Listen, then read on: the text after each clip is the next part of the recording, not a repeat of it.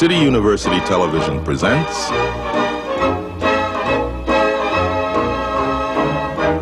the American Theater Wing Seminars.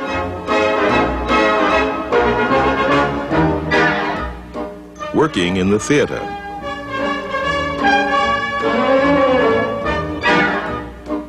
This seminar, play script, director.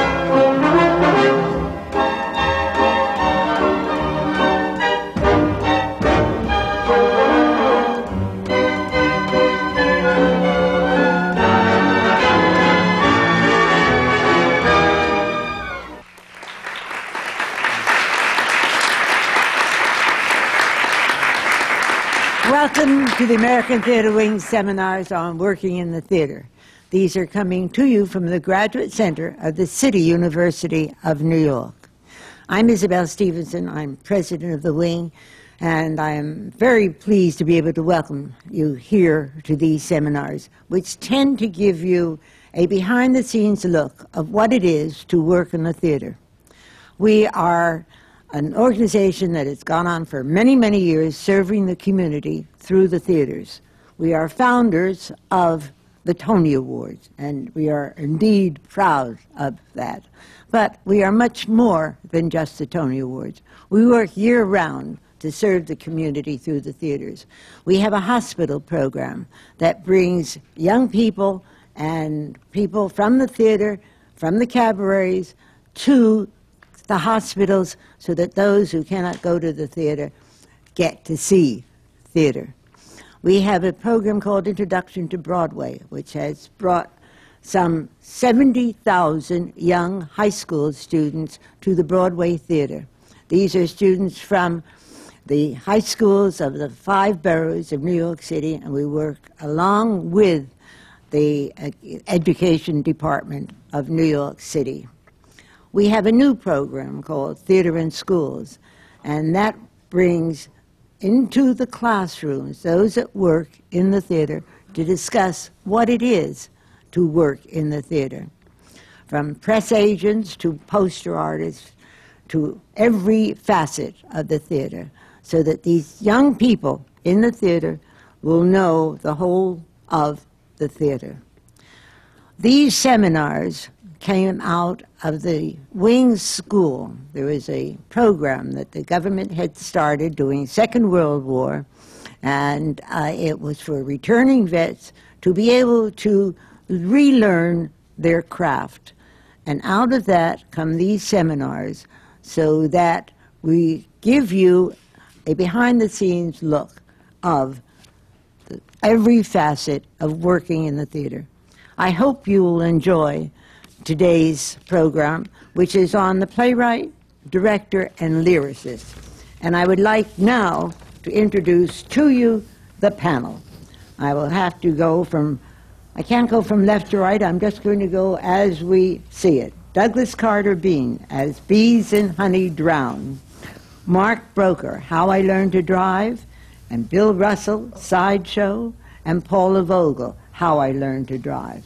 And our esteemed co-moderators, George White, who is president of the O'Neill Foundation and a director, and Brendan Gill, who is a member of the board of directors of the American Theater Wing, and esteemed as he is, not only for New Yorker, but as a good citizen around town. Will you please now take over quickly? Thank you for being here.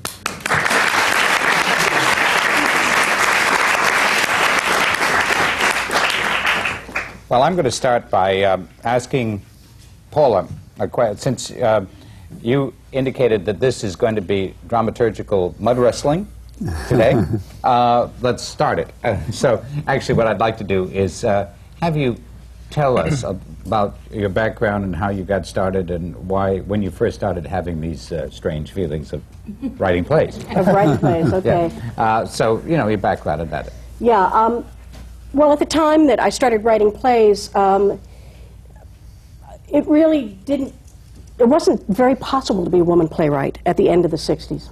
There weren't very many women playwrights. And the reason that I started writing was because I really, really am terrible as an actress. At that point in time, if you fell in love with the theater, you were supposed to act. And I'm really bad. And I kept trying and trying and trying, and out of despair, it was equally difficult to be a woman director at the end of the 60s. And I then just thought, well, I'll start trying to write. But for me, and I'm going to toss this out here, I had an older brother who died 10 years ago from AIDS, who was quite brilliant. Was supposed to be the writer in the family. Wrote novels, wrote poetry. And you know how in a family, as siblings, you never do what an older sibling is doing. And I started thinking about theater as not as literary a form as the novel or as the poem. And I started telling myself that playwriting was actually not writing. That it was all right to write a play because basically I was writing the script, but that actors and directors would actually be writing the production. So I wasn't really a writer. I was writing a scenario. I was writing a structure. I was writing an excuse for us all to get together in the room.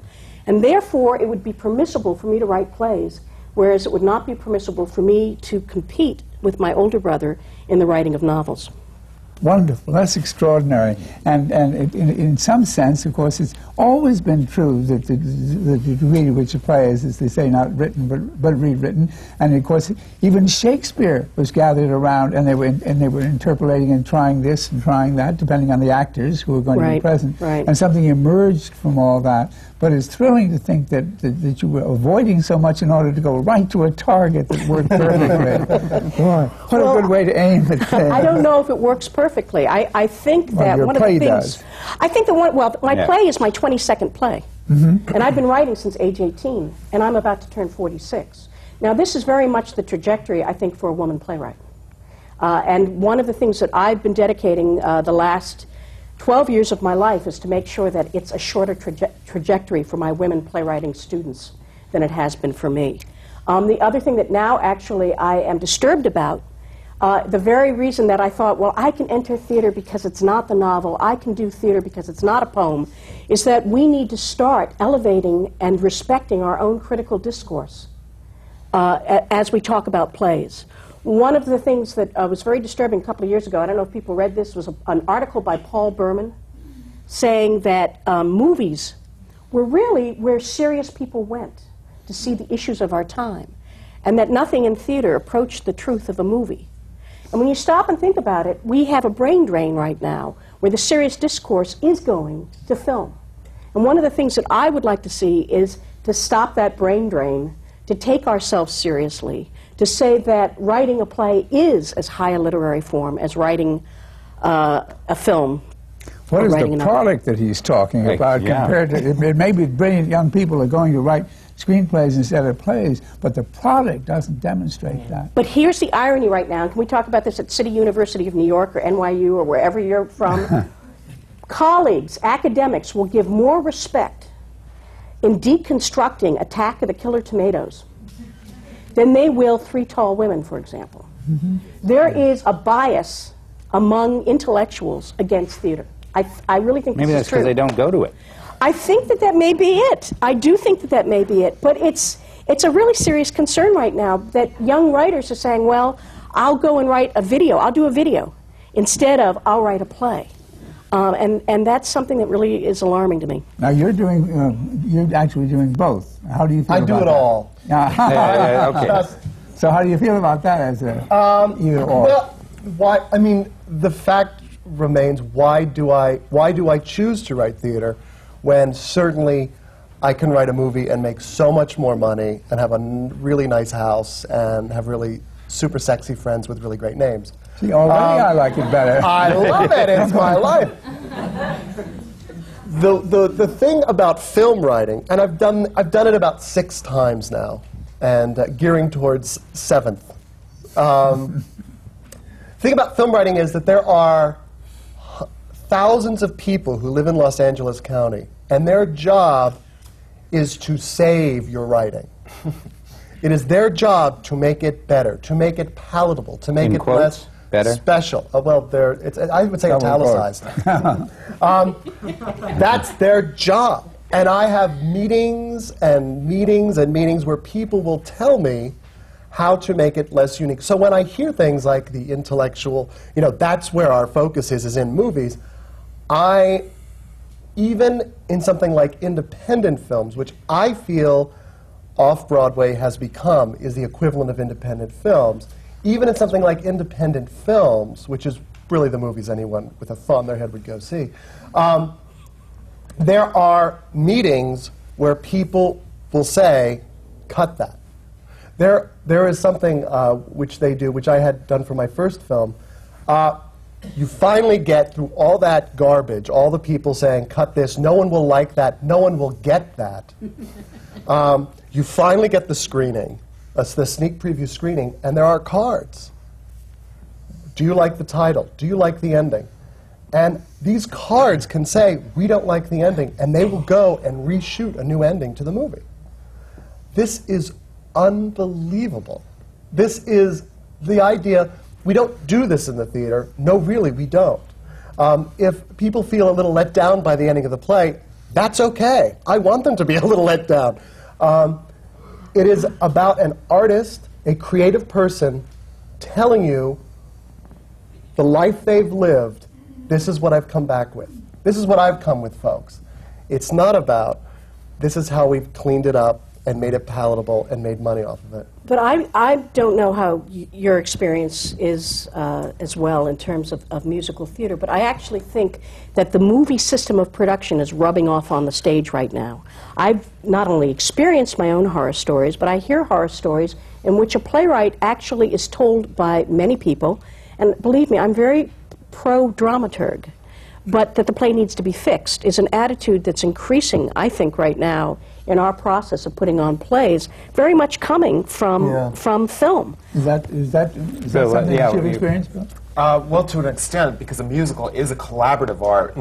Right. Theater is by its nature, but a musical especially is, I think. And of course you get input from everywhere, but it's interesting to me that you say that the intellectual bent is to favor film, because I feel the opposite in a sense. I don't have a lot of interest in working for film, or writing for film, for exactly the reasons you were talking about. And I feel that in the theater, you don't make as much money, but you get more respect as a writer. I don't think film writers very rarely do get respect of the kind that a playwright will. For a hit show, Right. Certainly not a screenwriter. I mean, a screenwriter exactly. is a joke in Hollywood. Right. Well, to say you're a screenwriter is just right Yeah. above studio wife. But I know Studio executive's wife, and then studio executive's prostitute. It's then right. screenwriter. There's a great quote by David Mamet saying that when we say in the theater, let's collaborate, we mean let's collaborate. And when they say in Hollywood, let's collaborate, they mean bend over. Yeah. Exactly. Actually, David Mamet is one of the few people who's been able to do the Glenn Ross was a wonderful movie as well as a wonderful play. I mean, this is what I'm trying to do now, is to make that bridge of to do the theater and then make the movie from the play. I don't know if I'm going to get to do it as much on the first one, but certainly in the next couple plays, to really keep the same directors, same actors, and really keep that kind of going through. And it just strikes me as the only logical thing to do. Mark, where do you, how do you feel about this? And as a, a director, and have you done film too? No, I haven't. Do you want to? Yeah, I wouldn't mind having that, having a nice apartment also. It's a lovely apartment. That's good. But I think, for a director, it's much harder. For an actor and a writer, I think the crossover is much easier and much more expected. And I think as a director, I have a lot of friends who have started to direct in television, especially some of the things that are shooting in town, which is a little easier to get involved in that way. But in terms of what shoots in California or a feature film, you really have to stop and go out there and basically start over again, because it's a technological field. Sure. And the crossover in terms of working with the actor is not necessarily the most important aspect of the work. Well, we were also talking about the collaborative process, and in the theater, and I'd love to get into this more, where you're not one step above, the writer is not one step above studio wife, which is a great moment when you said that. But, I mean, you really do become a collaborator directly with the playwright, and I wanted to know how you guys worked on all of this. would be fun. Just tell us about the process that you go through. Could I just interject that Sure. Mark also directed my play? I'm just saying. It wasn't on the teleprompter. It happened. How did you interrelate with both of them, as I would say? Well, I hope. Well, you know, the thing that I love about the theater is that, and I think what makes it special is that the writer is always right. I think that there is an irreconcilable difference between us or between anyone else and the writer. The wonderful thing about the theater is that the writer wins, and they have to win, because it's about language. It's about language and people. And so the writer knows best, ultimately. There was an instance with Paul and I where there was a section of the play where I was adamant that the little portion that should go, and I'm sure there was with Doug also. But one place with Paul in particular, and I pushed and pushed and pushed, which is my job to push and push and push, because I believe strongly about it. But yet she said at the end, you know, ultimately, no, she drew the line and said, this will not go. And that's when you have to say, you know, it's your work. And she was absolutely right.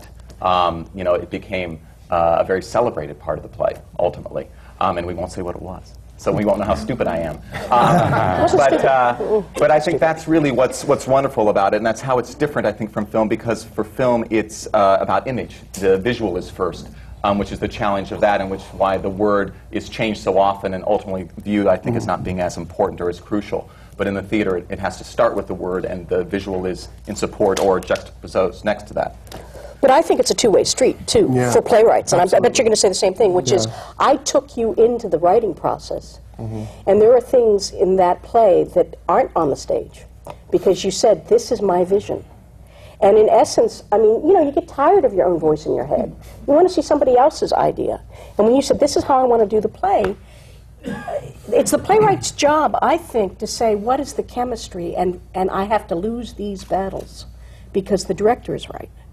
And I need to see your vision. Do you know what I mean? And I bet you had the same thing when you went, all right, let's try it his way. Let's go with that. Did you Always. choose Mark, or did he choose you? I chose Mark. Now, that is the nice thing about theater, is that you do choose the director. Yeah, and I chose him as well. Yeah. So. Why? Well, he's Did Mark blonde, he's explain tall. to you? Very cute. That's right. Oh, good. Now, look, the famous Mark The blush, the blush. The blush. The famous Mark. It wasn't a good day unless I got him to blush. That was my rule. Yep, me too. All right. No, because he, I mean, why do you anyone choose a director? You meet with them, you talk about it, and then you just, it is a very, you become very trusting quickly. You have to trust quickly. And with Mark, there are many things. There was a speech about Mae West. That thing was in so many, I was determined to get this monologue about Mae West and how she was created by drag queens, and then drag queens ended up doing her, and how she was an important link to society. Well, In guess what play She- was this? This was in As Bees. Right, And we that's would put it in we'd put it everywhere, and everyone, I'm going, Mae West, it's got to go there. And finally, he was just like, just cut it. Just cut Mae West. And I was like, oh, I can't. No, you just trust them, and you do it. And all the actors, oh, that was my favorite part, was the Mae West part. Well, it's totally a great play, and the Mae West stuff, I now I look at it and go, what was I thinking? It has nothing to do with this play I was writing. But Mark, you listen, you trust, you have to let go. You have to know the basic story, the basic truth is there. And the little fussy things, that's for the director to get rid of, and you just trust them. The reason I asked that question, who chooses who, that gonna makes ask you you that, blush, and is is that that the- we've heard on the seminar that from time to time a playwright will audition the director and prospective director and say, tell me what the play is about. Well, I auditioned Mark. He had to bring an up number and a ballad Right? And and a monologue. Is there anything legally in the equity contracts about the author having the absolute right Yes. to it? Yes, It's there Dramatist That's Guild. built Dramatist in. Guild rules. Yeah. Dramatist Guild. Gotta love that. Yeah. That's one of the all-time great things, is the Dramatist Guild. That's not the case in terms of the playwright choosing the director or the book writer in musicals, is it? Right. Well, right. in the case of Sideshow, the impetus for the show came from the director. And he and I have been great friends for 20 years. We've done another project together, Pageant, which, again, we started on together from day one. So in a sense, Robert Longbottom is also an author of the piece. The three of us, Henry Krieger, the composer, and Robert, and myself, worked on Sideshow for 5.5 years together, and he was very much a part of the Five and a half years? 5.5 years Wow. from... Where did that take place? all over, primarily in Henry's apartment, because he has the piano, so that's where we wrote a lot of the songs. But we met everywhere. We'd go away. Friends would give us their houses in the country. We'd work there. Did you work on other things in the meantime? Oh, or yeah. You Yeah, kept coming we all back to were. it? But really, for 5.5 years, our primary focus was Sideshow, even though we were doing other things also. And he was very much involved from the beginning. He had seen a movie that the Hilton sisters had made in the 50s called Change for Life. It's one of the worst movies ever made. And in 1985, he said to me, I saw this terrible film, and I think we should write a musical about these Siamese twins. And I said, great. You know, Siamese twins sounded so theatrical to me, just inherently. The idea of two actors moving together and singing together was really intriguing. We didn't actually start it then until 1992, but the idea had been planted there. And with a musical, of course, Bobby has a great vision of how to do a number, of what a number should be. And so in terms of the production numbers, a lot of that came from him, and we would write into his idea of what it should be, and we replaced those. You know, we rewrote and rewrote. We have mountains of songs that we replaced over the process. But in the collaboration area, I find, especially with musicals, we all have strong opinions, and we're not afraid to state them, but we do have a lot of respect for each other, and I feel ultimately that the best idea does prevail. And it's a mistake to get too invested personally in any one idea. One example I would use, there was this lyric in a song that we went round and round about. It had been written one way, and then some of the characterization changed, so I changed the lyric, and Bobby and Henry and our musical director, David Chase, were very attached to the old lyric, which I didn't think was right for the new circumstance where this song came. And we went back and forth, and I would try to write other lyrics and alternatives, and I have journal entries that go on for pages about this song and this lyric, and then we ended up cutting it. You know? So it was all for naught anyway, really. Well, if, you know, there's the old question, what does come first, the lyric or the music? Well, it varies with different writers. In our case, primarily we work from the lyric first. I don't necessarily write a whole song, but I will write a verse and a chorus, and then we will go from there. And Henry is quite amazing to me. I still am just in awe of him, because I will give him a written lyric, he will put it on the piano, he doesn't even read it for the most part. He just starts playing, and I would say 75% of the time it's the music we end up with. Now, sometimes we've discussed we want a certain feel for it, or we know where it's coming in the story, but he channels it somehow, I swear. It's remarkable. But that question does sort of work both ways, because even though I write, say, a chorus or a verse to a song, we then, when we develop the song, I have to write lyrics that match the music that then exists for that stanza or that pattern that we've created. And then also, do you have to think of who will be singing it? That definitely does come into it at a certain point. At a certain point, not then, because not everyone would fit in with your concept. Right. Well, we usually are writing for a character, but we don't always know what actor will play that character, what their vocal range is, what key it should be in, for instance. And we do end up fine-tuning these things in rehearsals and readings, because different actors have different vocal qualities that you want to try to accentuate, to give them the best shot and to make your song land best in their vocal range. Isn't your show exceptionally sustained, recitative in song? Yes, it's almost all It was sung. quite extraordinary to think you could begin like that, and I sort of, as a quasi-professional, wondering how long can they go on like this, imparting all this information and keeping it all in a musical framework like that. It just went on and on. It was perfectly wonderful. Yeah, that was a difficult issue for us, because at our very first meeting, we decided that we wanted it to be primarily sung. And my suggestion was that we we had the general parameters of the Hilton Sisters' true story, and I suggested, because Henry and I hadn't written together before, that we just start musicalizing moments that sang to us.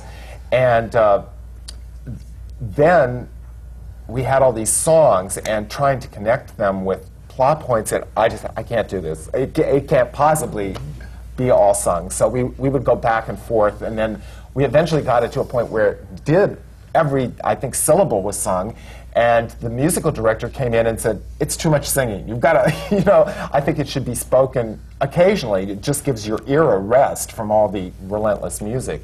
And so we've arrived at sort of a balance where it's sung a lot. There is more spoken dialogue than most people think. They come out and they say, every word of that was sung, and it's not really true.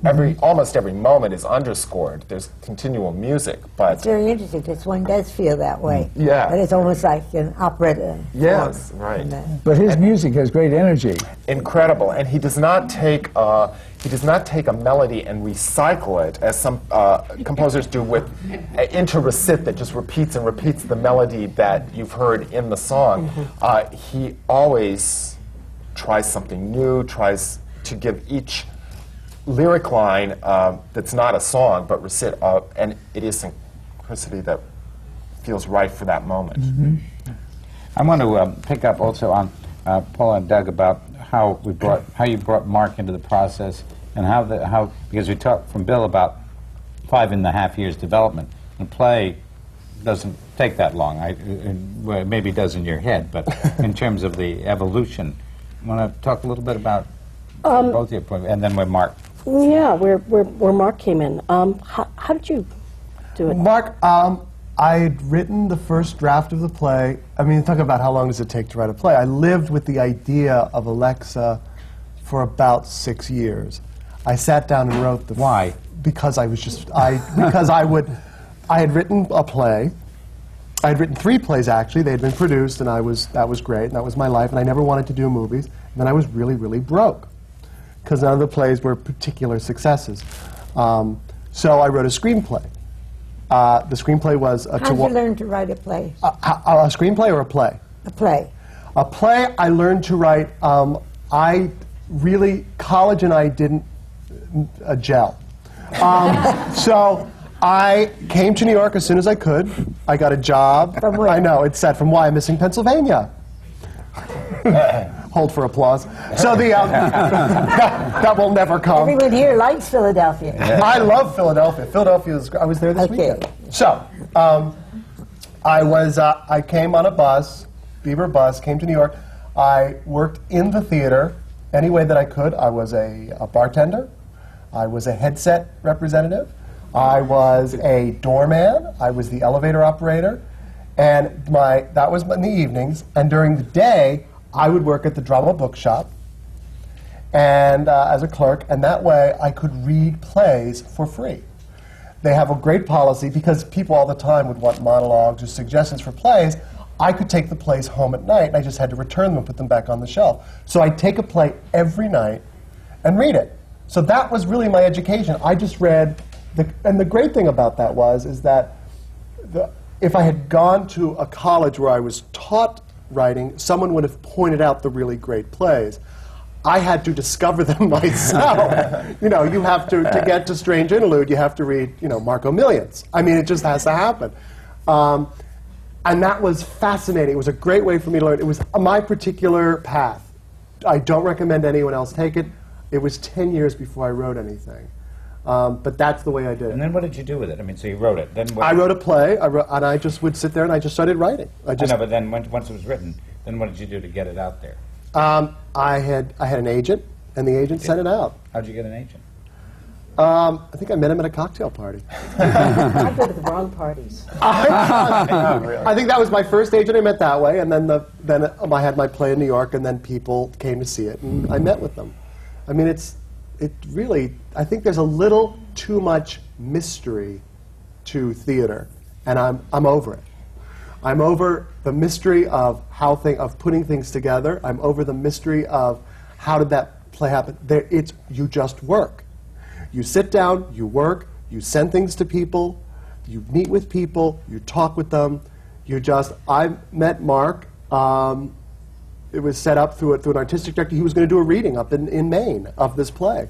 And I met him, and literally within a half an hour, I was like, the kid's yours, bye. I was like... How did you get to the reading, Mark? It was a plane, wasn't it? To Maine? I think it was actually, in this instance, I think it was through the artistic director at Portland Stage, where the reading was taking place. I think actually. What had you been before then? I beg your pardon? What had you done before then? Actually, when I was at Actors Theatre of Louisville at that point in time, but I've been in New York. I've been in New York for 10 years now, and this would have been 2 years ago, a year and a half ago. Yeah. But I've been doing a lot of new work here in town. I've done Linda Berry's Good Times Are Killing Me up at Second Stage, and then done a lot of regional work. But I think it was actually through that artistic director that we were put together. One of the rare things that we have here is a director who's directed, I think, 3 plays that are on at the same time. Right. Now, do you want just one little word about that? Because it's most unusual. I'm glad. No, the third one actually isn't on. This is Our Youth by Kenny Lonergan. Hopefully we'll be on as soon as one of our plays close. No, there's not a theater available for it. It's a wonderful situation. Good for us, bad for Kenny. But Mark, apropos of that, when it's on, do you go back periodically to check the play and to see that it's not getting, well, of course they're bright and shining and going now, but do you tend to do this?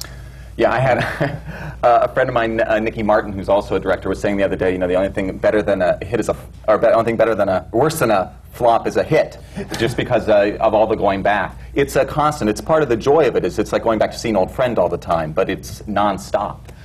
You're either casting understudies or rehearsing those replacements or just going back and seeing the play. I go back every 10 days. You do? Yeah, if I can. Just to check in and see it and give notes and then maybe have a brush-up rehearsal necessary. I want to pick up on a question that was asked about how did you choose Mark? And I think something that you were saying in terms of your process being a little bit more director-driven and that the concept was the director and that there's a 5.5-year discussion period going on. And it's something I think that you've also said that you have to trust very quickly in the process. And I don't know if I've ever told you this, but I've never seen any of your work up until How I Learned to Drive. It's too late now. But it says something in terms of a skill that I think Mark has as a director, and I think that's something very necessary, which is oftentimes I do write work thinking I want to write a play for Anne Bogart, and I write a particular play, or I'm writing a play now for Hal Prince because I want to return to musicals. With Mark, basically, it's a small world. You check out your sources. Did you work with him? How was he? Did he make you cry? All that sort of thing. And the word kept coming back. He's incredible with actors. He's very respectful with playwrights.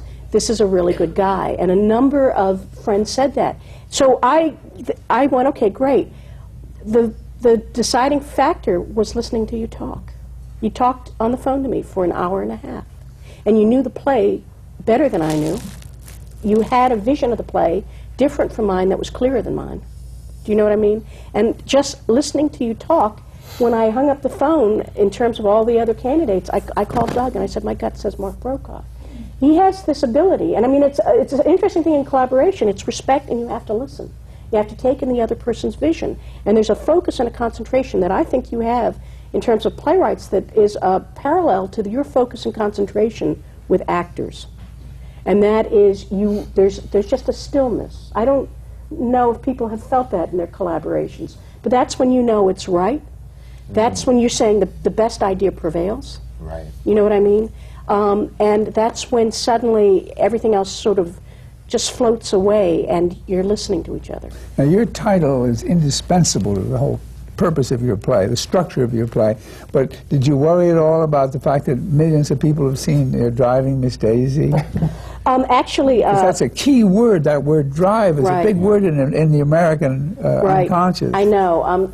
Warner Shook started calling this Driving Miss Paula very early on. He read the first draft. But it wasn't a problem. It didn't seem like a problem. It's one of those things where I wrote the play in 2 weeks after thinking about it since age 20, and you know, it's like the title's always there, and you go, that's the way it is. And there's so many driving plays. Actually, there's so many car plays where you've got people sitting on stage that I thought, well, what the heck? One more won't hurt. Titles are interesting. Now you have this wonderful, wonderful title, which is just so lyrical, and you thought that was going to be understood by everybody, but apparently it was not. No, I mean, Tell us about that, because that is fun. Well, I had seen, As actually bees seen, in honey drown. I'd It's actually just one of seen the most it beautiful on titles. I had seen it on a sampler. It's part of the arts and crafts movement around Elmira, New York, and it just was.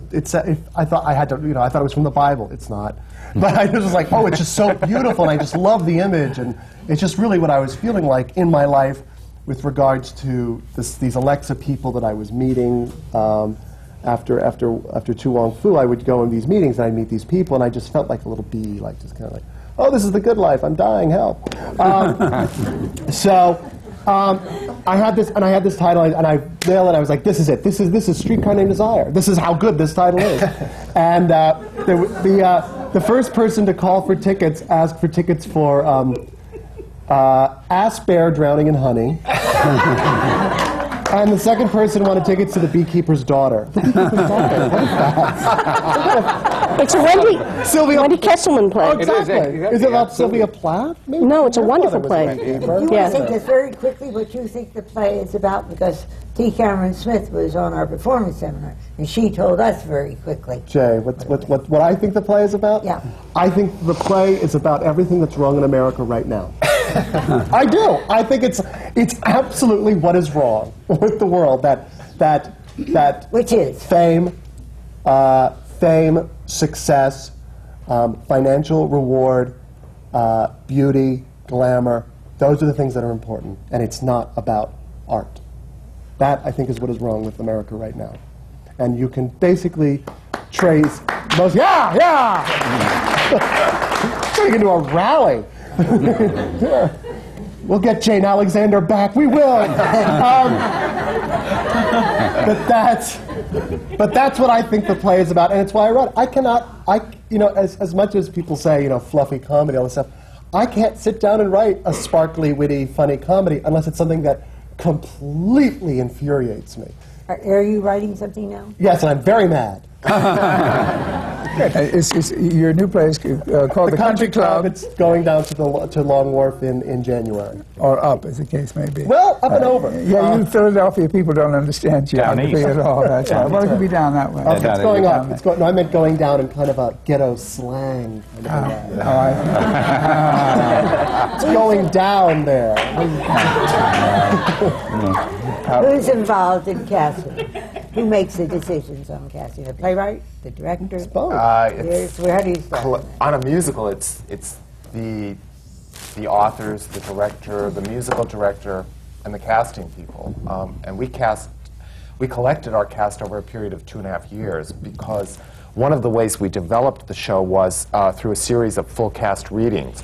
Now, I think when Paula and Doug do a play, it's easier to get a group of actors together, and if they're right for the parts, you can almost do a cold reading and get a sense, at least, of what you have.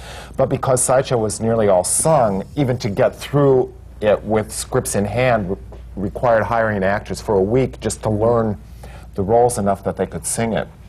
And we did a series of those, and then we did the workshop production and collected the cast over that period of time. It's unusual to hire a cast for a week, just that, or is that becoming now? Well, I think standard? it's maybe becoming more usual. Our first reading was done by the Manhattan Theater Club, and they have a series of what they call 20-hour readings, where you can hire an actor you can only rehearse them for 20 hours during this week, including the performance, any one of them. You don't have to have them all together for those 20 hours, but no actor can be rehearsed more than 20 hours. Well, in the case of our leads, the Siamese twins, at that point they had something like 16 songs. So I think they gave us a little extra time. I shouldn't say that, maybe, but that was a model then that we used when Manny Eisenberg came to that first reading, and became involved with the show. And by the way, at that time, the title was Songs of the Siamese Twins, which I thought was just a gorgeous title. It was poetic, and it said musical, and it said it was Siamese Twins, and Manny went, change that title, you know. Immediately, he said, that's a terrible title. And well, you were about to say something about titles, too. Right, right. Well, I have an AIDS piece called Elegies for Angels, Punks, and Raging Queens, and talk about slaughtering titles. I mean, people will ask for allergies to those raging drag queens. Interestingly, I did that show I did 3 productions in London. I directed it, actually. And over there, I remember one day, the first theater, we were standing outside, and these 2 middle-class couples came up and looked at the title and said, "Oh, that's the funniest title! It must be just a barrel of laughs." And of course, it's this piece about AIDS, which did have its humor, but they just, over in England, thought that was the funniest, you know, which I don't mind at all. But would you, this is another thing, would you, any of you, the 3 writers, ever like to direct your own work? Oh, no. Oh, no, the beauty, the genius part of being a writer is at any moment you can get up and leave the room. And nobody freaks out. Like, it could be the very first performance, first scene, I can get up and, he's writing. He's got something, don't bother. If I were a director and I do that, people would die. People would just fall down and die. The director just left. So I think that, but also you want someone. I think you want someone there looking at it, and you want to worry about the words and the images, and you don't want to have to worry about Becky Sue's cup of coffee. You know, where does that go? I don't know. I could just listen to Doug. Irene Fornés says that playwrights should direct their own work. She's very, and it's very staunch about that. Whereas I think that that's a confusion for me of what the collaborative process is. To me, you want other visions other than yourself. You don't want your own. You agree with that, yeah? Well, yes and no. I do some directing of other people's work, and I don't necessarily like to direct my own stuff. But in the case of Elegies, which has the structure sort of Spoon River anthology. It's written in free verse monologues interspersed with songs. And when I started doing the initial readings of that, it was just convenient for me to direct it. And as I directed it, it was an incredible experience. I working with actors on it, I go, that's there, I wrote that there. I found all of this stuff that I just wasn't conscious of as a writer that was in the poems that I discovered as a director with actors. Right. And because that was such a personal piece and written in verse, I felt very much about my rhythms, and I really enjoyed doing it. So I did continue to ask when it was produced in London that I direct. And of course, a lot of people say, no, that's the worst idea, an author directing his own work. But they let me get away with it. And I actually, it's an interesting thing about that, though, because I've directed my own work. And I think that there can be a tendency to correct the problems of the script directorially. Well, that's true. Which means as long as you're directing it, it's fine, but if someone who doesn't know you across the country picks it up, they don't know what's in your mind. And I really actually have a problem sometimes with doing cold stage readings with wonderful directors and actors because they make my script look too good. And I can't see where the problems are. They fix it through their interpretation. I'm actually a believer of getting friends who are not actors, and like playwrights particularly, around a table, people who cannot act, to read the first reading, and then I see what works and doesn't. What do? You record it and play it over? Like, get me the finest actor in the English I'm like, because if there's a flaw there, then you know. Right. I mean, like, if she can't make it work, she's a genius. Right. I'm sure community theaters will do my plays, and they'll be lovely, but I'm not going. See, that's the other thing. I mean, I come from the community theater. Oh, I do too. I come from community theater. I believe that if you can do a play on $100, you can do it on a budget of $300,000, and that you have to start with $100. I believe in Towards a Poor Theater, and I mean, I think that at the process of rehearsal, right, the directors and the actors are going to show you every flaw in the rehearsal process. Sure. But if you're directing that process, this is just for me, I worry. I want to have a script that an 18-year-old with a full heart can deliver and make meaningful in a town of 5,000 people in Iowa. I think if it can work in community theater, if it can work with people like me who can't act their way out of a paper bag, then you've got a script that quote-unquote is universal.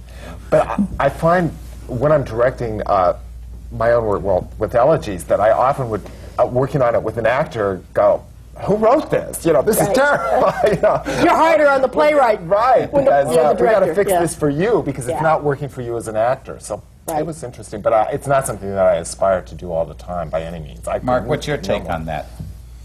Well, I think there's some authors who do it very well. I think that, to me, it's part of the reason for doing theater is because it's fun. You know, it's fun to be in the room with Paul. It's fun to be in the room with Doug. It's fun to be in the room with all those actors.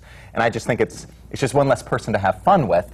And it's just fewer ideas in the room also. I think that, you know, part of the joy of it is when something isn't working or isn't going well, is figuring out, is it because the production isn't working or is it because there's a textual problem? And I think that it's just one less eye.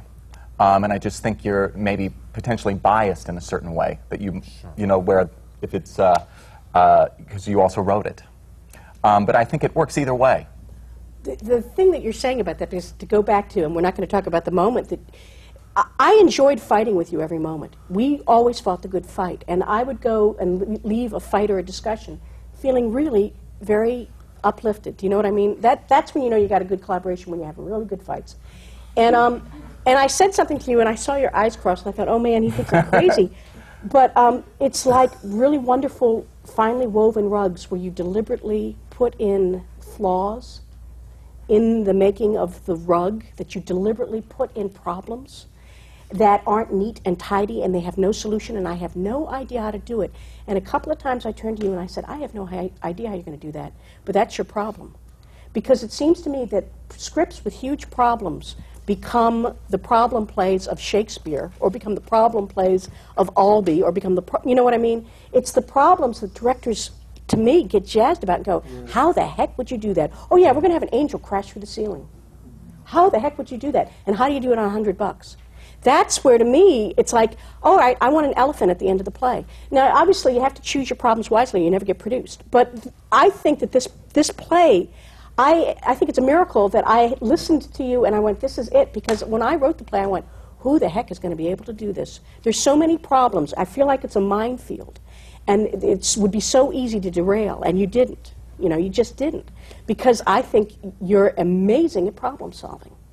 And to me, a good playwright poses problems and questions and doesn't answer it. Let everybody else take care of it. And you said you've written 22 plays. Yeah, a lot of problems. I want to go back to England.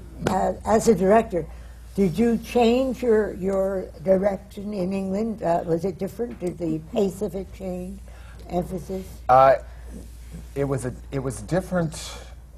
The British sense of humor is so mysterious to me, and Elegies is an AIDS piece, and it's of course very serious, but it had a lot of humor in it that I was really a whore for the laughs because I just thought they were so essential. And one night the audience would scream and yell and applaud and laugh, and then the next night, to all evidence, it seemed like exactly the same performance, sit stone-faced through the whole show, not a titter, and then at the end just erupt into applause. So that question of how to fine-tune the humor was paramount there.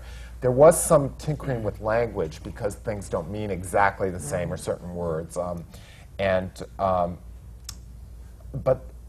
I think good acting is good acting, and British actors have a different kind of training. They're more adept with language, I think. In America, the emphasis is more on musical theater. I think when you're going through high school and college, there's a lot more opportunity to do Oklahoma, and over there's a lot more opportunity to do Shakespeare. They have a couple of those playwrights on their side. Right.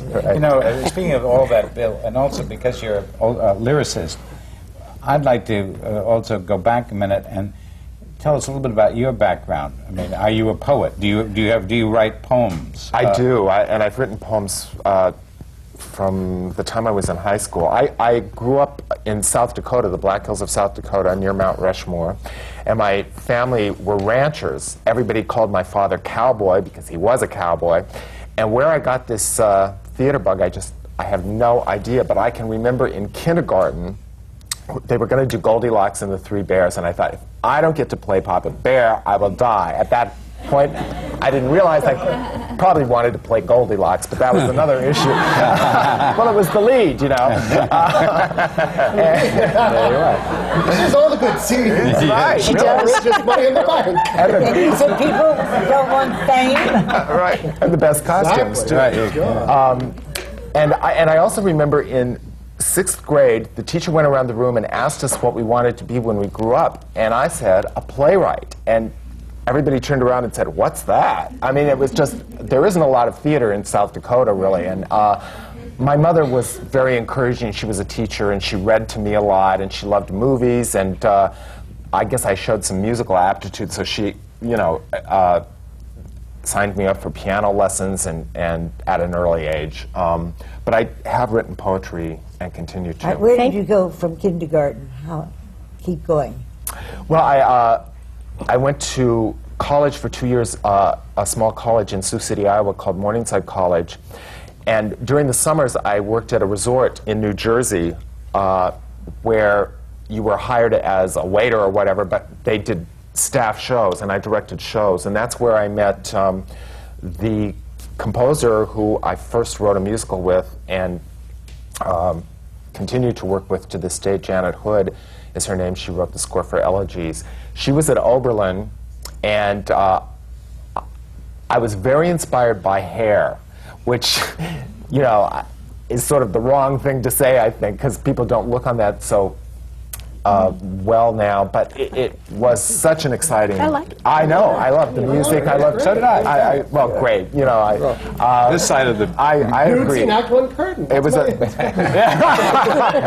Could be better. I just loved Hair, but I thought maybe it would be possible to do something with that kind of music, with rock music, which really inspired me, that had a real book, a real story, which the show didn't have as much as the film of Hair did. And we wrote a musical by mail entirely. She was at Oberlin. I went then to the University of Kansas with Mandy Patinkin was there, and Don Johnson ran away with one of the married female professors just as I was getting there. There's a lot of good dirt on this show. Really? And we wrote this whole musical by mail, and one of my professors from the first college had transferred to KU to do graduate work, and he had a directing slot in their theater season, and he said, if I told him I was writing this musical, he said, I will do it if you finish it, which was just great incentive. And so that's basically why I went back to school. I was sort of over it at that point, like you were, but I went back to get this show on, and we did it there, and then it won a national contest from BMI. They, at the time, sponsored a contest for original musicals produced in colleges. And that was sort of where it came from. Is there a course, is there a college for lyricists? How do you learn lyricism? I just did it by I think doing there's it. a graduate program at NYU NYU. for Right. musical theater, which is really good. And of Yep. course, there's the BMI and yeah. Hold for applause again. Go Owls, go! And there's the BMI and ASCAP workshops, of course. But I sort of I took a detour into pop music, because I was always interested in, and still am, in where contemporary or popular music meets the musical theater. And I worked with this composer, Janet Hood. We put together, she had another friend from Oberlin that became a duo, two singers called Jade and Sarsaparilla, and I wrote their lyrics and managed them. And so it was sort of trial by fire, you know, writing specifically for those performers who were working every night. And that was a great experience, a great way to learn to write lyrics. What I'm hearing, we've done this in other seminars too, and I'd like to sort of throw this one out, and what I'm hearing from you, Bill, too, is the influence of a parent on a development of a talent. I'd like to have anybody else talk about that. Paul, Actually, I had a really phenomenal experience with that. My father brought me up on musicals, and I loved musicals. And he left home when I was 10, and I didn't see him for maybe 25 years. And he came back to help care for my brother when he was dying of AIDS. So we spent a lot of time talking to each other. And one night, while we were drinking cognac, he said, "Paula, do you like the American musical?" And I said, "Dad, I love the American musical." He said, "Good, because only through the American musical can we understand Bertolt Brecht in this country." And I had this shock, because that's what I lecture at Brown University. And I said, "How old was I when you said that?" I mean, it was this voice of recognition. Yeah, I think that parental thing is very, very important. But I also think, and I bet you there's another thing that's in common, and I'll bet every theater artist will say this, there's also the search for an alternative family structure, of a place to belong, of feeling like an outsider, whether it's in Maryland or South Dakota or whatever, that when you get into the rehearsal hall, and it could be in high school or it can be Goldilocks, you go, "I'm home now." Right. And how do you stay in the room and stay with people that feel more family to you than family? Yeah. Most people's parents don't know anything about Bertolt Brecht. What was your father's occupation? My father never got out of high school. He was 15 years old. One of the things that I very much feel, and my mother never got out of high school, and she was a secretary, is a respect for the incredible intelligence of the working class. And that intellectualism has nothing to do with class or university education. Right. I get very... Yo! It's like a Ricky Lake show. Absolutely. A very similar background, but not nearly as dramatic, was that my folks just took me to the theater a lot. There was a wonderful system that has pretty much gone away in the summers, which was called summer stock. And you would go, and there'd be a barn in just about every... and you'd go into this barn, and you would see New York actors do the creakiest of plays. Yeah.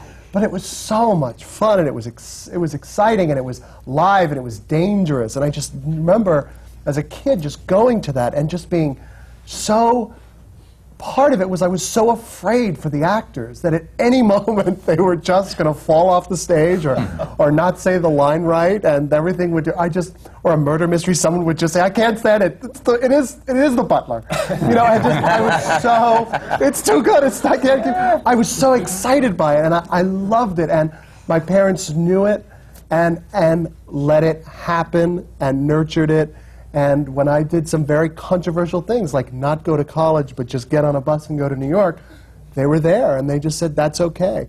And when it was 10 years of people going, "What is your son doing?" You know.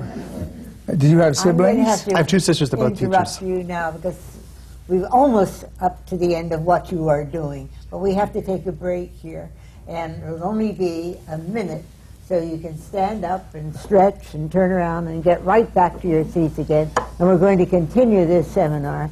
And I want to go around some more and see what we're talking about. Influence. Influence most. Well done, Dan.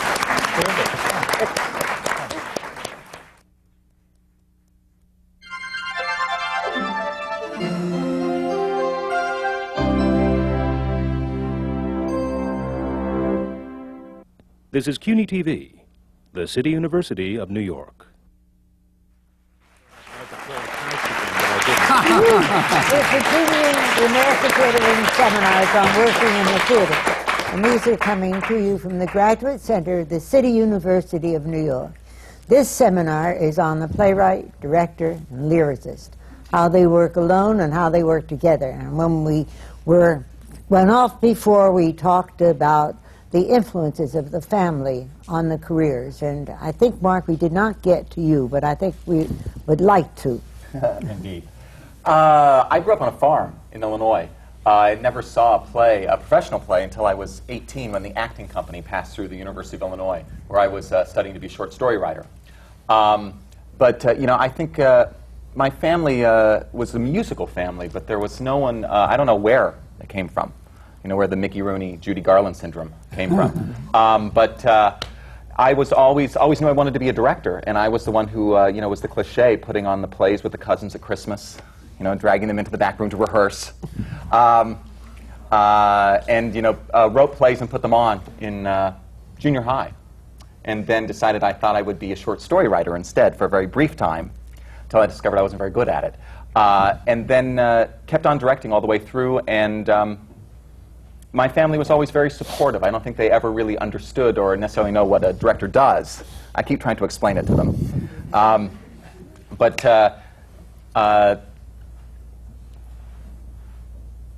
then I went to graduate school, studied directing at Yale. What does a director do? You open I'm afraid I knew that was a mistake as soon as I said that. I think that would be very good. What does a director do? I think that they are, they create the world, bring everybody together and help them collaborate, kind of serve as the center. Center in helping everybody get along and helping them all be on the same page and make sure that we're creating a world and that everybody knows the rules of that world and that each world is unique and each play is unique, and kind of bringing everybody together and serving as the center of that. Not the center in terms of in any kind of power kind of way, but just the center in terms of making sure that everybody is collaborating and that everybody is on the same page. I suppose that it happens with a group of actors that you've chosen that one of them simply can't get with that, with the sense of ensemble, and you just have to let them go. That's a tough day. Yes, that is. I've never actually been in that circumstance, but I think that one reads about it. It happens. Well, I think that, you know, once again, it's you know, I think that it's necessary if it reaches that point, because I think what's important is the work is important, and the single person in the work is not the most important. At least that's my point of view. And you just say, "I'm sorry," I guess. Has that ever happened with Bill? Oh, yes, definitely. It happened even in Sideshow. With the Broadway company, we did have to replace someone early on in rehearsals. It just wasn't working out. And it's always difficult, but I'm glad we did it. Yeah. Is that your job to do that? No, thank heaven. No, it's not. That's the director's job. You know, there's another thing we were talking about of the evolution of these plays. Did any of the plays, I know Sideshow was workshopped, and I guess Bees were in Portland. Did they all go out of town? We talked about this also on the seminars, about the advantage of going away, because then you're not conflicted by having to, I mean, people become a family, a world, much better out of town. Would you all agree with that, or not? Rather than workshopping it right in town on the same stage or something? I think it's a different kind of pressure. I think that there's a different kind of freedom maybe when you're up in Portland, Maine, and you know there's a production coming up in 4 weeks. But I think that, you know, that sense of family you can create anywhere. You can create it, you know, downtown in the studio at NYU, or you can create it at Actors Theater at Louisville, or down at the Vineyard. So I don't think that, I think it's more the pressure. I think that you can create a family anywhere. It's more when you have, it depends on how close the production's breathing down your neck, regardless of where you are. Would you agree with his interpretation of what the director does? Absolutely. I think he's the daddy. You know, if you look, if a production's I mean, the writer is like the peculiar uncle or aunt, and who kind of comes in and shows everybody a good, you know, but actually the playwright is the mother, and the director is the daddy. I think is how it works for me. I think I'm there, like, you know, and it's got to be that. We've been told from time to time here that a playwright is so close to the play that leaves out very important things that a director can bring out by probing questions. And why didn't you tell us that Aunt Mary had a lisp? You know, that's important. Well, everybody knows she has it, you know, but I didn't. Yeah. And in that, is that part of what you mean by getting it all out, or were you thinking of just making sure everybody knew what they were doing? I think it's part of making sure everybody understands the same thing. That everybody's idea of who Aunt Mary is the same, so that you don't discover later on that people are in different chapters. Is it accidental, do you suppose, that now, with several plays, the actors are having to play multiple roles? Of course, in the case of the sideshow, it's actually two people, but Jekyll and Hyde, he has to play two people. Your heroine, Jeannie, is playing two very different people in one. And then there you are with, how many roles do your actors? Oh, golly, I don't know, it's perfectly 20 wonderful. roles. And part of the fun for the audience Yes. is saying, now what, now what? She's the grandmother. And I wonder if that's accidental, the sense of the multiplicity of roles. For me, it's about, I just really love actors a lot. When an actor's talking on a stage, I'm one happy boy. The idea that you want to be able to, in this I wanted to write lots of people who would come and go very quickly. The idea of writing a part that would be very small and have someone backstage suck on a pack of Luckies, bringing the energy down. I only got one scene. Was, you know, but the idea of an actor, you know, impenetrability of disguise goes a long way with me. I'm like, you know, I love it. I love the facility that actors have. I love when people just turn and suddenly they're another person. It's exhilarating for me. I love it, and that's why I chose to do it with this play. And I don't. My next two plays, I'm not doing it. It just, and it happens to be that Paula's play has the same kind of thing with it, with lots of actors doing lots of parts. I just happen to like that at this And how do moment. the actors feel about that? They all seem to be having a great time. I think they have a great time. I also think, though, for me, there's a different reason. I think that women writers and writers of color have to, when they're writing plays, think about the economics. And that is, the only way we get a shot is suddenly a play drops out of a season in Seattle or ACT, and they spent all of their money on the first flashy show of the season, and they're at a deficit. And they go, quick, find me a 3-character play. What's cheap to do? Oh, look, Baltimore Waltz, 3 characters. Oh, look, Desdemona, 3 characters. And it's how to get the biggest bang for the buck, because one of the things is I don't think that we really explore the magnificent talents that actors have enough, and that by transformational acting does that. But 2, the only way we're going to break in a season is if we're cheap to do. I'm sorry to be saying that. But I would love to have a larger canvas. And that's one of the reasons I am writing screenplays and one of the reasons I'm turning to musicals. But I just wrote an op-ed piece about Lieutenant Flynn, where I pointed out that there's only been one woman put in charge of $1 million piece of equipment. And there's only one woman usually per season that's allowed on Broadway. And I think that there's an economic issue here. The classic example of not understanding the economics of theater was Wally Shawn when he wrote his first play, and he didn't realize about the economics of it and paying anybody, so he had 100 characters in his first play. That required some pruning. Well, as a white man, allow me to say it's the same. I mean, you know, 6 actors, 1 set is what you get to play with. That is the language of theater now, just because of the rules of what you must pay people and all that stuff. That's the way it is, and that's fine. The poverty enriches us. Exactly. It's the negatives always turn out to be your biggest positives, plus. It's the weird how it works, but the one thing like, oh, we don't have any money, so we're just going to do it with 1 set and some chairs, and that's what's exciting. We don't have money. You know, it's a story about a beautiful dress, but we don't have money for the dress, so we'll just pretend she's wearing a dress. Suddenly the audience creates this beautiful dress in their minds, and everyone's just like, God, you didn't put a dress on that stage. It's always that stuff that makes theater great. I'm always conscious of economics when I'm writing it. Actually, the show Elegies had 30 characters, and I intended to do it with a small cast, 5 or 6 people, with each of them playing 5 or 6 roles. And I did a couple of readings that way, and then this downtown theater company called Tweed, they do a Festival of New Works every year, and they owed a lot of actors favors, and they said, how about casting 1 actor in each role, which meant a cast with the singers of 34, 35, and I said, I can't imagine. I mean, just organizing, 5 of them, but I thought, when am I ever going to get to work with on that size of scale? And so I dove off the cliff, and now I won't do it any other way. Right. And it has limited the show because a piece about AIDS with a cast of 35 is not on its face the most commercial experience. So we've done it as benefits. We've done it both in New York and and England, where the actors were basically donating their time to the cause and were happy to do it, and it turned out to be just a wonderful experience because of that. Well, it's like there's a whole new life now for Stephen Sondheim musicals, because we're now rediscovering the kind of concert or stripped-down Sondheim. Right. And we're recognizing that there's a whole other dimension to his work, I think. I'm all for economics in the theater and anything that could take off this $10 million cost of bringing in a musical. But on the other hand, do you want to be bound by how much it's going to cost for the talent?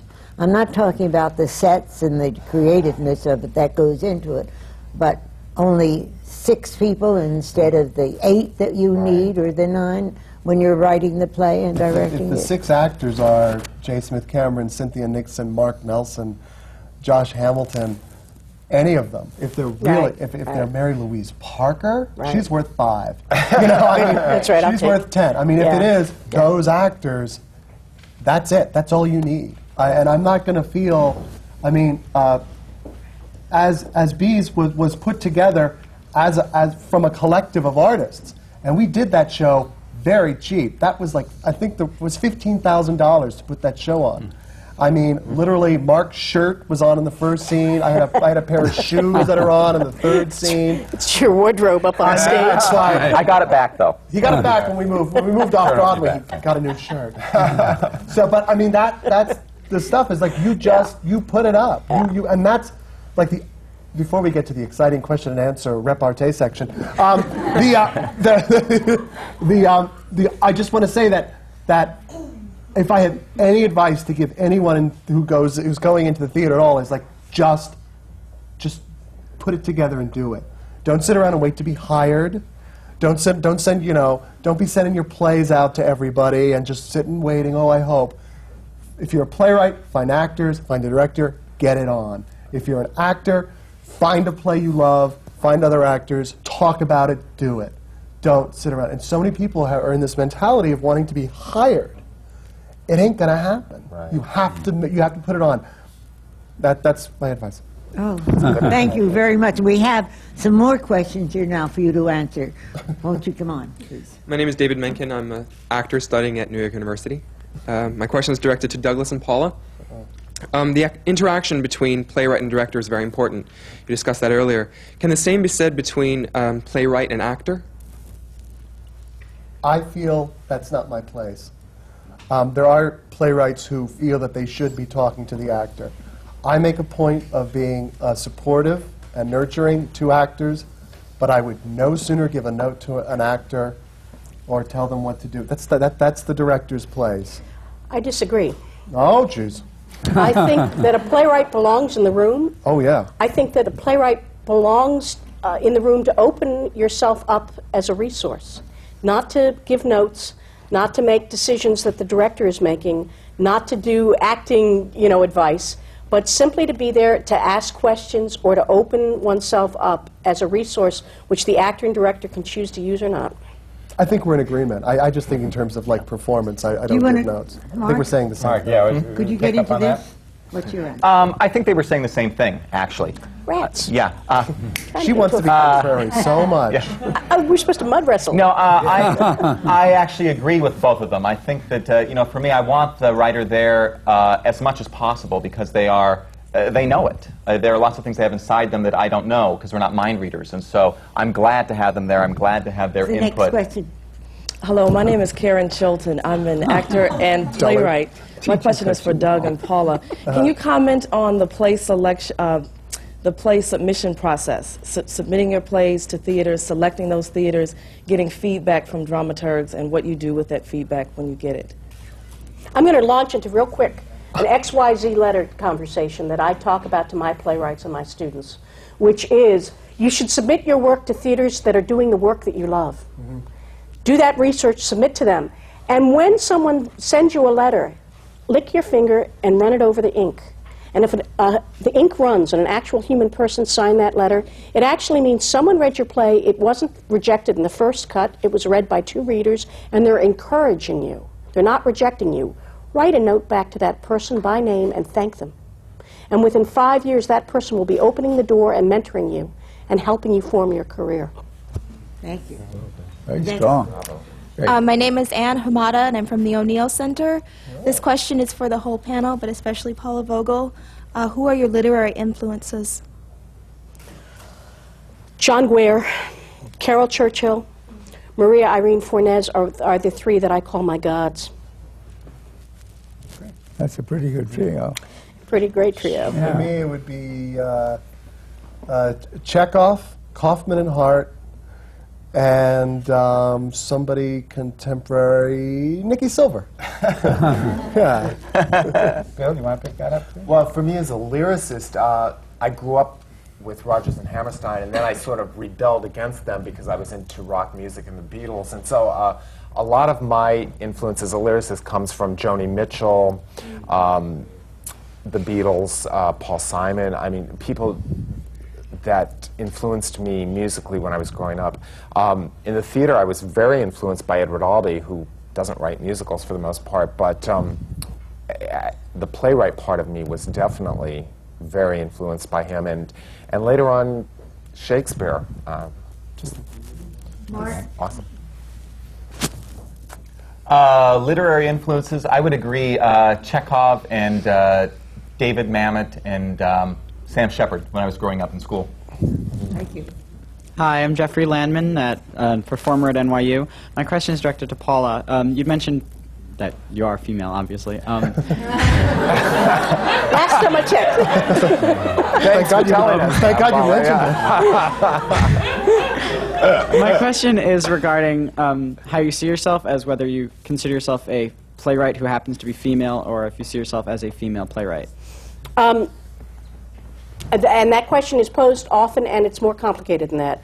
I think that I am a playwright. I think that there are particular challenges in terms of writing female characters in the 20th century. I think that every male character comes on stage carrying behind him the legacy of Hamlet, whereas women characters are fighting against the legacy of Linda Lohman or Gertrude or the secondary roles. And that's something that, and it doesn't necessarily mean by sex that one can write great female characters. To me, the greatest writers of female characters are Chekhov, Tennessee Williams, and John Guare. But as a woman, I want to be very careful to try and add to the legacy that I've been given for actresses in the future. Well, Shaw wrote great women, so how do you account for that? It's interesting. Shaw wrote great women characters and great male characters because Shaw actually, I think, is thought-driven. And not character-driven. So he didn't think about what is a woman supposed to be or what is a man supposed to be, but what is the idea. And the idea is not bound by sex for Shaw. But he really wanted women to be great women. Yes. He was... God love him. He was an extraordinary figure, and he himself didn't want really to have anything to do with them on a personal basis. Yes, he'd rather read a good book, he said. Well... Okay. Hi, my name is Jeffrey Solomon. I'm a playwright and an actor, and my question is for Paula, Douglas, and Bill. How important is reflecting gay and lesbian lives or perspectives somehow in your work? Shall I jump in on this one? Why don't you jump in on that one, yeah. As a gay white man, I think gay sensibility is a major part of theater anyway. That's just it is always been a part of theater. It has always been a voice that's heard even when we didn't know it. I tend to write gay characters in my plays just because I'm always on the side of the outsider. I like the person who doesn't have the world handed to him. And that's why I choose to do it. It's also my voice. My next play does not have a gay character in it. That's basically what I feel. I feel it's there anyway. It is a sensibility that is in most theater, and I use it openly when I choose to use it. Does that make sense? Yes, very good. It's very important to me to answer your question. My first professionally produced show was a musical called Fortune, which was specifically a gay farce. And growing up in South Dakota and Wyoming, I had no role models. I felt like such a freak. I knew I was gay from a very early age. And so it's very important to me as a writer, to try and give gay characters life so that other people won't feel as out of it as I did. Yeah, well, I'm hoping, and I don't think it will happen in my particular generation, but I think my magnificent playwrights that I've taught will do this. I am longing and looking forward to the day that we have a lesbian Tony Kushner who can be accepted and embraced. There are many wonderful lesbian playwrights in this country, and we are really ghettoized. So, thank you. What's your Hi, my name is Javier Munoz. I'm also at NYU. And I have a two-part question, kind of. Paula, if you could briefly talk more about the other plays that you've worked on and some of the inspirations and content of those. And for all of you, what is the moment of satisfaction for you? What is that moment where you as an artist are satisfied in the process of your work? that's a great question, actually, about the moment of satisfaction. I'm writing a new play. I've been working on a new play called Mineola Twins, about good and evil twins in the Eisenhower, Nixon, and Bush-Reagan years. And we're about to do a reading at the Roundabout with Joe Mantello directing and Annette Bening. And I've been working on that for 2-3 years. For me, my favorite, people have been asking this, I've had 3 really magnificent experiences in the theater in 25 years. One of them has been How I Learned to Drive. One of them was Baltimore Waltz. And the other was Mineola Twins in Juneau, Alaska, the opening night. And for me, the moment of satisfaction and the reason that they were so wonderful actually comes from having loved the process more than anything I could possibly write or envision, having loved the artist I'm working with. So for me, the moment of satisfaction is that first preview, feeling that I perfectly belong, feeling embraced and loved, and feeling proud is, to me, the great moment of satisfaction. Good. Yes. How wonderful. Hi, my name is Sarah Inbar. I'm also at NYU. I was wondering, as playwrights, when you're writing a play, do you usually have the end in mind as you go along, or do you create as you go along, and does the end surprise you? I usually have the end in mind, and it's never the ending that the play I have a very generalized Characters end. tend to go. Characters just you start off and you go, this is where I'm headed. And characters, you're taking dictation by page 10, I find. After a while, you just sometimes, yeah. Who are these Right. people? Yeah. Why don't they keep they're talking away? Like with Sideshow, I knew that I felt it should end. One of the Siamese twins got married on the 50-yard line of the Cotton Bowl as the finale of the Texas Centennial. This really happened, and they charged admission to the wedding. And I just felt that the wedding should be the end of our show, because weddings are a traditional ending of comedies and of musicals. This was a very ironic wedding, but it just seemed right to me. But how to get to that was a big mystery. Well, I'd like to ask a question, and if you could go around with me. Since our audience is made up of a lot of students, and the majority of them are actors, performers, what advice would you have to give to them as they go on? How do they get an agent? How do they get to see you? What happens with them when they start to go out looking for work?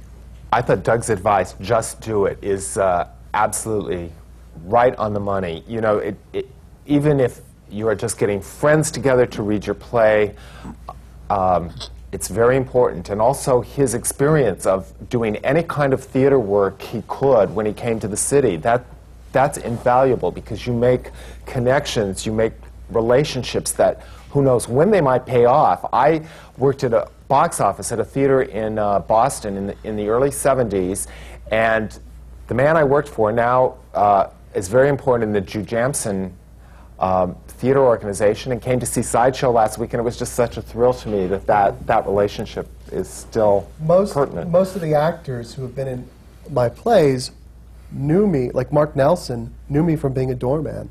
And I would talk about plays with him.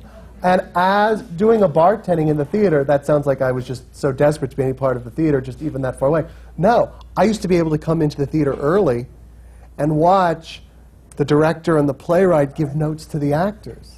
And I would sit there in the back and just kind of listen and learn. You just do that, and again, you just put it together and you do it. It is not so mystified. Within this room is the next circle and generation in the American theater. And my advice would be to remember that circles rise together. You know very talented friends that you would love to work with. Be true to each other, be generous, and believe in each other, because it's hard to sustain one's belief alone, all isolated. Circles will rise together. If there are people you would love to work with who are in your class, in your neighborhood, be true to them, and you will rise together. You are, it's hard to recognize it now, but you are the next generation. And 10 to 20 years from now, you'll say, I can't believe I used to drink beer with this person. They're my colleagues. Absolutely. Yeah. And because theater is collaborative, I think a large part of succeeding is finding the people you want to work with. Yes. Mm-hmm. Yeah, and I think the beauty is that there is no one way to do it. Right. I think that you can talk to 100 people how they started working, and you have 100 different ways of doing it. Yeah. And that's really the glory of it, I think, is that you find like-minded souls and just do it together. Yes. And however you do it will be the right way. That's right. Henry James said to a young writer, he said, be bold and generous and pursue the prize. And that's good advice. That's great. Well, I have and say this is coming to an end, and each time our seminars have so much talent in it, and they have so much wonderful knowledge in it that I wish it would go on and on and on, but unfortunately there isn't enough time. And I thank you, the audience, but I also thank these wonderful people that share their talents and their time with the American Theater Wing.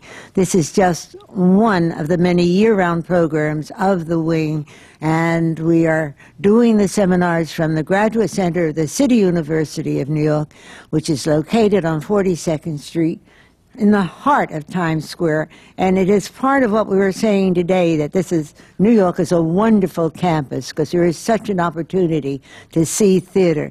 There are student tickets at almost every show, and I urge you to take advantage of it. See the theater. It's wonderful. Go to it. Thank you all for being here.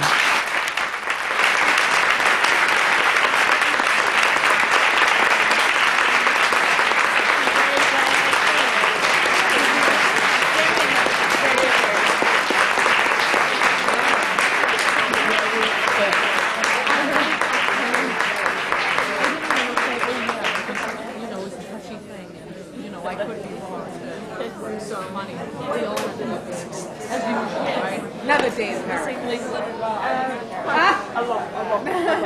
Never got to ask a question.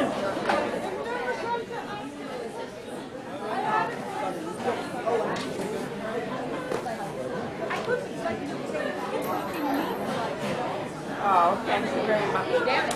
Sorry. I'm not that. No. You said it before. I'm making terrible. No.